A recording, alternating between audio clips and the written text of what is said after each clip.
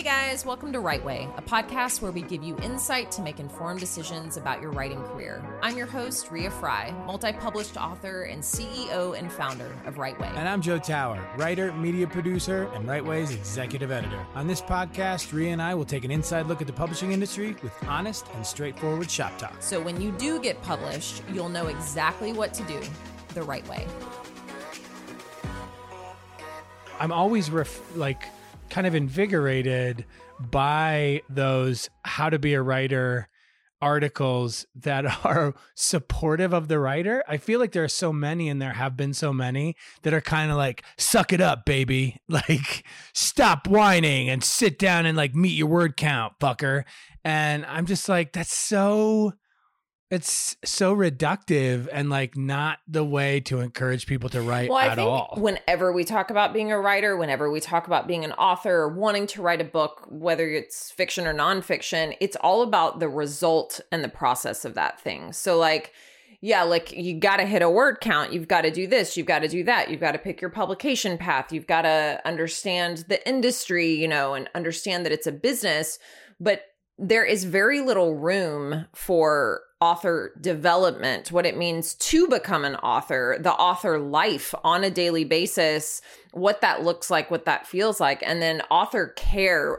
My friend Jen DePaula, who owns an incredible company called Mixtus Media, they have a podcast called Book Marketing Simplified, and we were talking about this term, author care. And I was like, oh my God, you hear self-care all the time, but what does that mean to take care of yourself as an author and to really focus on wellness? And how does that affect your creative process and ultimately the end result? Well, that's interesting. So what I mean for you, like what does that mean? Or have you paid attention to it? Or is it something that you feel like is almost new to you now? Well, it's interesting because my entire writing career, let's say my fiction career, so from 2016, 2017 to now, my books have been so like randomly put together. So writing in 15-minute intervals, I can be writing and my daughter comes in, or I have to stop and do a client call, or, oh shit, now it's time to go pick her up, or, oh, I need to work out, or it's very frenetic. It's very ADD. That's been my writing experience. And then in 2020, when I decided like I need a separate space from my house, something that I love, something that I'm really, inspired by, and I bought this little tiny home, I started to kind of shift the way I was thinking about writing and really, creating and cultivating time for myself. But I'll be honest, even though I've had this, I don't write in here as much as I thought I would. I breathe, I meditate, which is all part of author care for me, like getting centered for the day, journaling, filling this space with things I really love. But when it comes to sitting down and writing, in the past, I've looked at writing as a very separate thing than cultivating a beautiful space or taking care of myself, or I don't know, like lighting candles and putting on good music and creating an environment that really makes me excited to write. I mean, I did that for the gym, right? Like I didn't go to a gym last year, so we converted our garage. And now it's a space I want to go into. I like what's in there. I love my routine.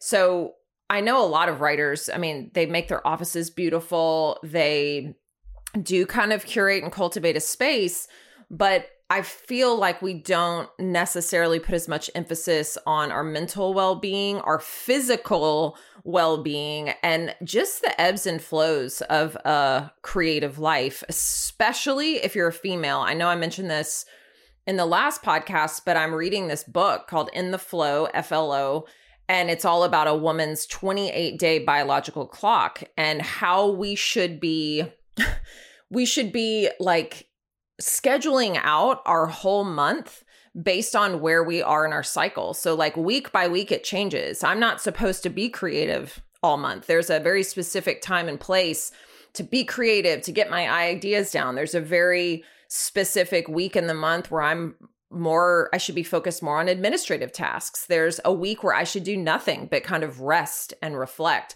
And once I've really started syncing with this and thinking about my writing life and my creative life with this, it's been a game changer in terms of like, I don't have to write every day.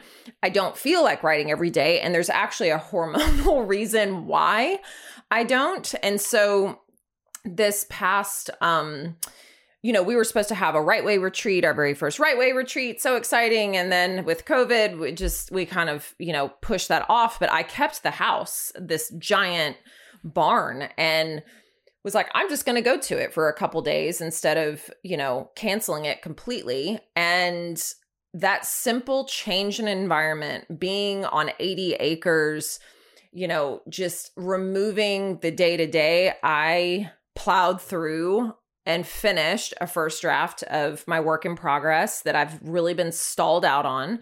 And I think that I took it upon myself, like, yes, it was expensive to go and do that, but that was a way of taking care of myself. That was an investment that was worth it. And I didn't have to get on a plane or go super far, but it did take getting out of my day-to-day environment to really feel invigorated and inspired to actually sit down and get lost in a story.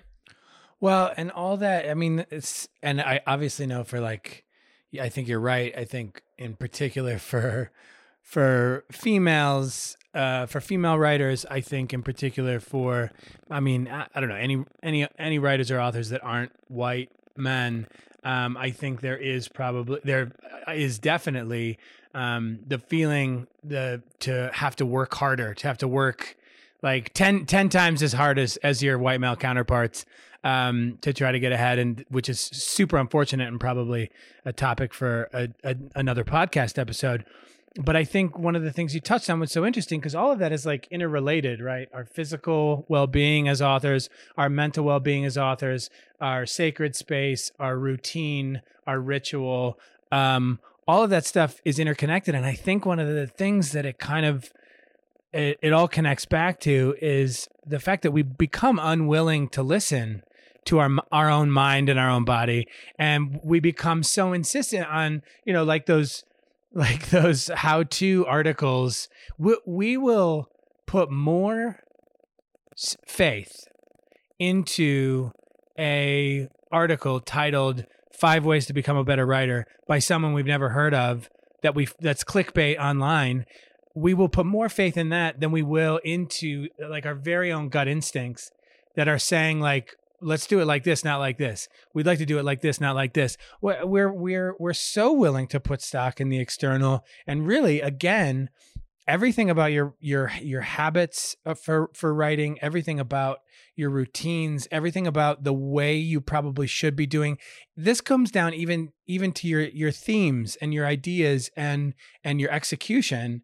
Your gut instinct is always probably the right one, but we ignore it for the sake of expertise from elsewhere. Oh my God. I mean, you just nailed it. I mean, the issue I feel like with humanity in general right now is we have forgotten how to listen to our own innate voices. And when I was on this retreat, well, and in everything, right? With everything. No, with absolutely everything. Yeah, and so I, not to like geek out, but I'm very into different healing modalities and functional medicine and, all of that. But on one of the days that I was there, I had written a little bit, and then I got up in the morning, fed the chickens. There were these awesome chickens, collected the eggs. It was so awesome.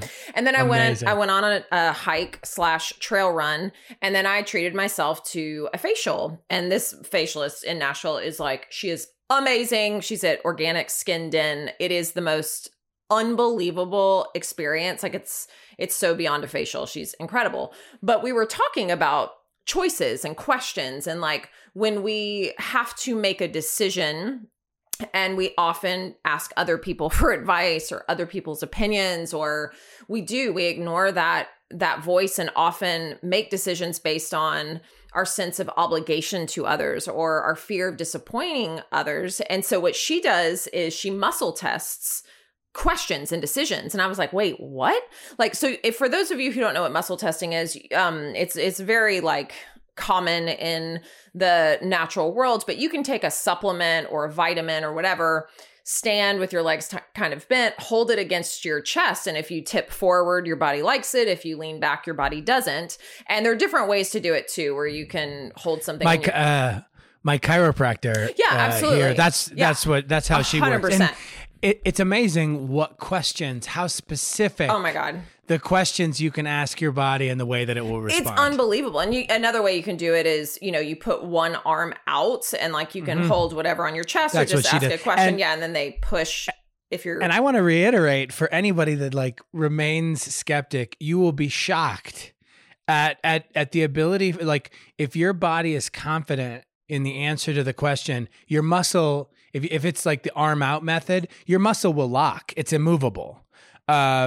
Like my chiropractor can put her entire body weight on my arm and it won't move. But if your body is even remotely questioning the answer or uncertain about this particular question that you're asking it, your muscles will fail. It's amazing. It's amazing. And we spend our whole lives denying our own innate wisdom. And it really does come back to that. Like we have every answer. We know everything we should or shouldn't be doing. And we complicate everything and oh my God. Think about this. Think about how much noise there is anyway, right? So in your own brain, how the brain makes decisions too is almost a folly, because what it does is it assembles like a kind of like half done jigsaw puzzle, a bunch of past experiences. And a lot of times when your ego's involved, it can obviously like frame the picture, skew the picture, but it assembles all of these past experiences into like a patchwork thought, and like a thought that becomes a behavior. And it's not a behavior that's necessarily valid for that particular moment in time, because your animal brain is like stuck in the past, because like when we were primitive people, it had to be, because you had to remember where the fucking saber-toothed cat was so that you didn't go hunting or gathering over there. But anymore, it assembles all of the things, all of the shitty things you've ever thought about yourself, all of the shitty things that anybody has ever said about you, and it compiles them into your behavior. So on top of your active brain not really knowing what's best for it, your gut brain knows what the fuck is up, but your active logical, walking upright brain is confused. So then on top of that, we go and we seek expertise from external sources, muddying the waters even more. Completely. So like, imagine how much noise there is. Like it's the biggest thing, I know everyone's like, oh my God, she's going to talk about social media again. And it's not from again, I get it. I understand the pros of it, but with our phones, with technology, with all of these things, it has removed the ability to sit still and just think. Thinking and being still are two of the most important things. They are the most human things we can do. How do we really know how we feel about anything, what we really want on a core gut level, not what we think we should want, if we're constantly scrolling, consuming, looking at what other people are doing, busying ourselves so that we have no gaps to just like sit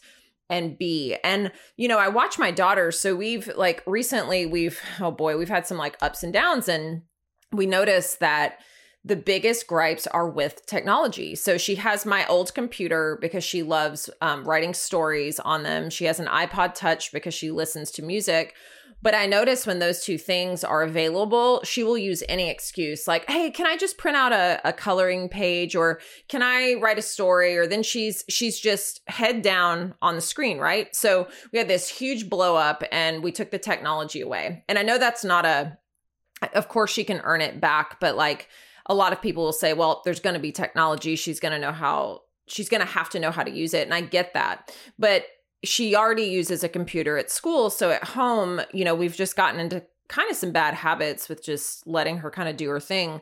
But I noticed when we removed those as options, she and I specifically played so much. We did so many different things. She is left to be bored and to create and to craft. And now, like, you know, a week or two in, she doesn't even ask for those things. Like, it's not even you know what I mean? And she's been like a different child. She's been so present and fun and wanting to do, not that she's not fun, that's a terrible thing to say, but just she is present, she is conscious. And I'm like, wow, if it can affect a 9-year-old who is still so connected to source and to energy and to where we come from, if technology can remove her so much from her own humanity in just a short window of time, think about us that have had technology now for 20 plus years, even longer, on such a like day-to-day basis. And let's sidebar this for a second, because also,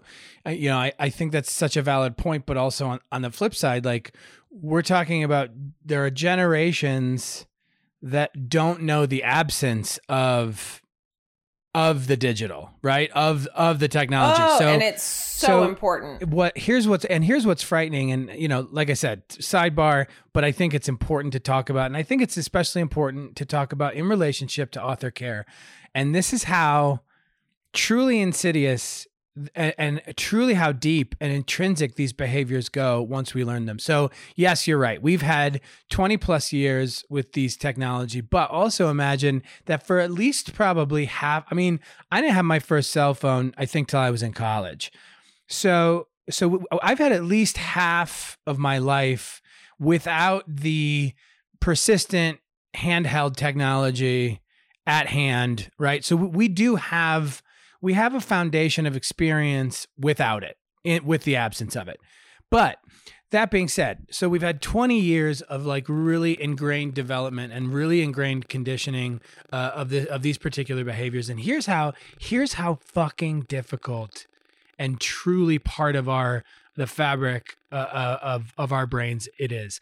I'm 41. Obviously, like, you know, with our work, we're very plugged in all the time. I have been off social media, except for LinkedIn, for a couple years, like a little over a year now, maybe. And look at all the growth that you've done. All platforms of social on a media, personal right? level. Right. So now, even recently, and I cut back on a lot of work stuff. So I've deleted my email app from my phone. I've deleted my browser. I've deleted all workflow apps. The only thing really I have left, I have Google Maps. I have a music app. I have a crossword app, and I have like one app that reminds me every day that I'm going to die. That's also another conversation for a different podcast episode. So my phone there is nothing on my phone right now. Save for text message or phone to alert me to anything. There's no new information. Oh. Do you know how often I still pull that phone out of my pocket and look at it?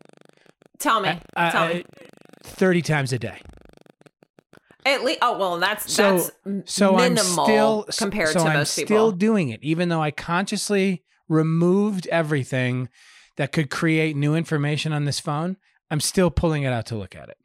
Unprompted. So that's how deep this shit goes. But I think, you know, your work with Soph, like, I think that that shows that behavior can still be broken, and you know, we're both big proponents of digital minimalism, but I think sometimes, you know, in the book Digital Minimalism, sometimes it does talk about the fact that the clean break doesn't necessarily always work. But sometimes I'm tempted to say, like, the clean break, at least to start with, might be the only thing that does it, the cold turkey. But it's the thing that's so sad about all of this to me is that, yes, we've had half of our lives wandering free, you know, not chained to technology, no laptops, no cell phones, all of that. And we are so addicted. There's something, I mean, I watch my daughter, and like she has her iPod Touch. She can send messages on it to me and Alex. So like, if we go for a walk, if she's staying with my grandparents or with her grandparents, she can send us messages if she wants to. But the way that she's using it already, like a phone, and how addictive and how innate it is to just like put your head down and scroll and consume, even at that age, is the biggest addiction of our time, I think. And like kind of piggybacking off of that, like we're talking about, you know, rather than tuning out to things, starting to tune back in. And I bought this, I'm a huge deck person, like tarot cards and like different things. And I bought this deck. It's my favorite deck. I've bought it for most women in my life. It's called the Divine Feminine. And it's all these like goddesses and deities and like some real women in history and some that are more mythological. And I pull a card every day. And yesterday I got Freya, I think that's how you say it, Frey, which is my last name, Fry, and then J-A. And it is all about saying yes to the things when it's like a holy hell yes, and like saying no to everything else. And for me, that really means noise too. That's not just saying no to meetings and people and whatever. But so each of these cards, it has like who the woman was in history or mythology, and then why your soul picked that card. And I just wanted to read this tiny little paragraph because it just kind of goes along with what we're talking about. But it says, nothing is obligatory except breathing. Your only true obligation is to the voice of your own soul. Freya wants you to realize the gleaming gold that you are and act accordingly. She wants you to unapologetically choose the life you actually want to be living right now. She wants you to make your yes holy again by only using it when it's the truth. And then there's a soul voice meditation. It says, what does a holy yes what does a hell yes, the holy yes, feel like in my body? And so I always read these questions and then I'll meditate on them. And then the intention is I spend my time wisely. I only say yes when it's a holy hell yes. And I really try to like, you know, think about what is a yes in my life. And I do think this like goes back to author care and back to how we often will fill our lives when we're trying to be authors. Say you're a full-time author or an aspiring author or an author who still has a day job.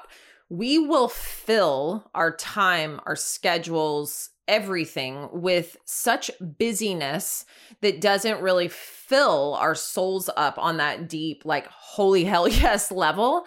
And when it comes to being an author, most authors I talk to, it's astonishing how little time we do actually spend like cultivating the right environment, taking care of ourselves, preparing ourselves to write, nurturing ourselves through the process, being kind to ourselves, and really sticking with it. It's very it feels like it's this career is such an afterthought sometimes, or you know, a lot of authors that I know who are very successful, the amount of time they spend, you know, promoting their work, connecting with readers, connecting with other authors. It's a complete other job. And I don't know. I just implore people to really think about what it means to have author care in your life and like what that looks like in cultivating a life, not just a writing environment, but an actual life that really supports what it is you want to be doing at the end of the day. Oh my God, that's so true. And just to consider the fact that really anything less than that is not sustainable. You know? And you know, that being said, like it works, it's going to work differently for different people. And there are those writers who, by virtues of the wiring in their brain and the, you know, their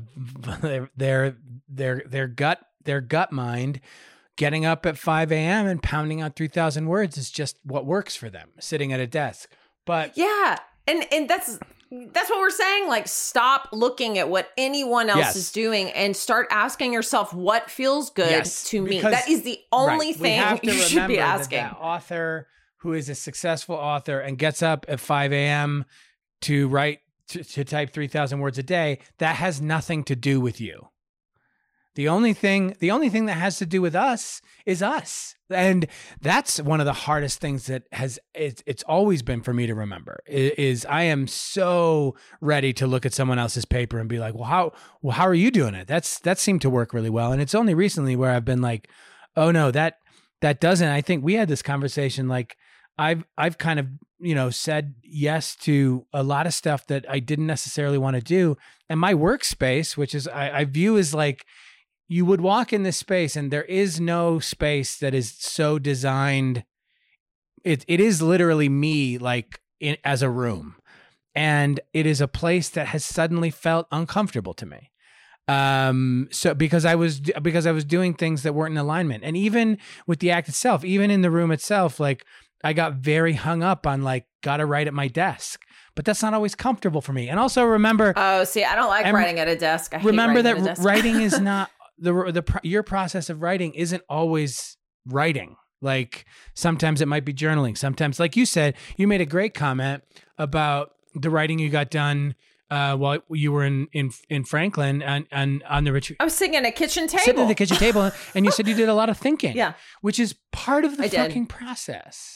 Yes, it is. Biggest part of the process, I think. I mean, I spend more time thinking about it versus actually doing it. I think it's that's standard. And I think the other, what this all comes back to also is in general, like the first stage of author care or writer care is to acknowledge the fact that if you have the desire and you have the drive and you are writing, you're a writer. Like, don't wait to call yourself that.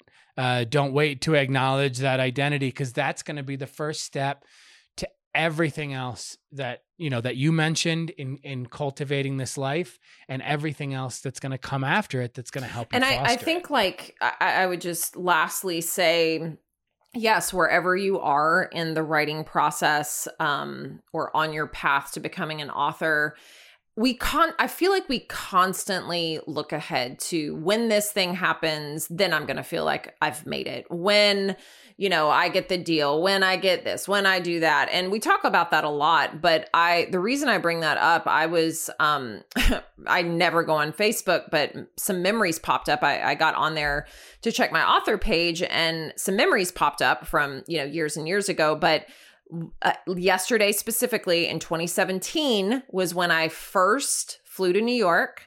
I met my agent in real life. I met my editor in real life for the first time. I went and visited the Flatiron Building when St. Martin's Press was still there.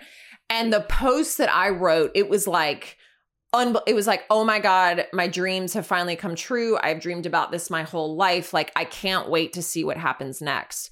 And there are two parts of me. Like, when I was looking at that, I was like, I remember what it felt like to be so excited and to really feel like my life is going to change and anything and everything's going to happen.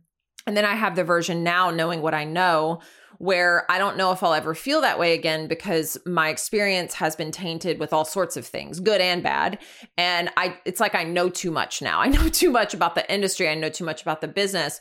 But I look back on that and what a lucky memory that is to have, because I remember just feeling just limitless. And I think as authors, it's something we can do for ourselves, especially during the creative process, is to be limitless, to think in a limitless way, to dream, to imagine, to expand, and not put limits on anything. And I think that's what I've started to do now when I write. I'm like, well, I know my readers hate when I do this. I know an editor is going to look for this. Oh shit, I can't do this because then it won't sell. And I'm constantly putting those parameters on the creative process.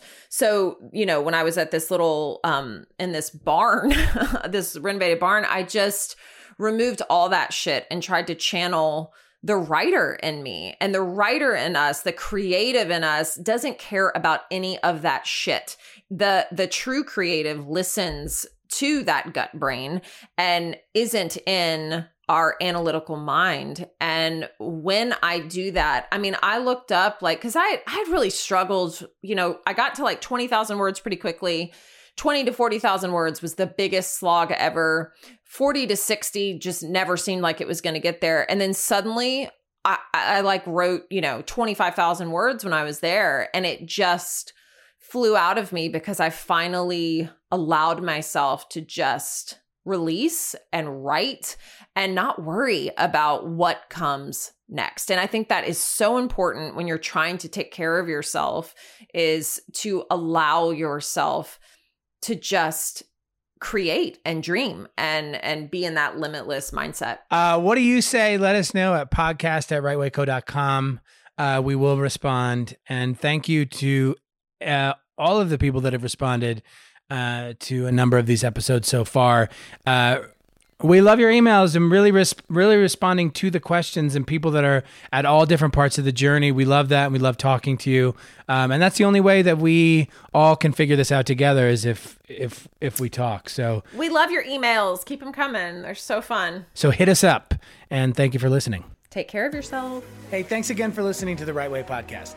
Don't forget to subscribe, rate, review, and comment, and help us continue to deliver the content you want and need. And for more information about Right Way, visit rightwayco.com to get more info on all our editorial and developmental services, and sign up for our weekly newsletter, where we'll be sharing exclusive content, access to digital courses, and offering proprietary resources for aspiring and established writers.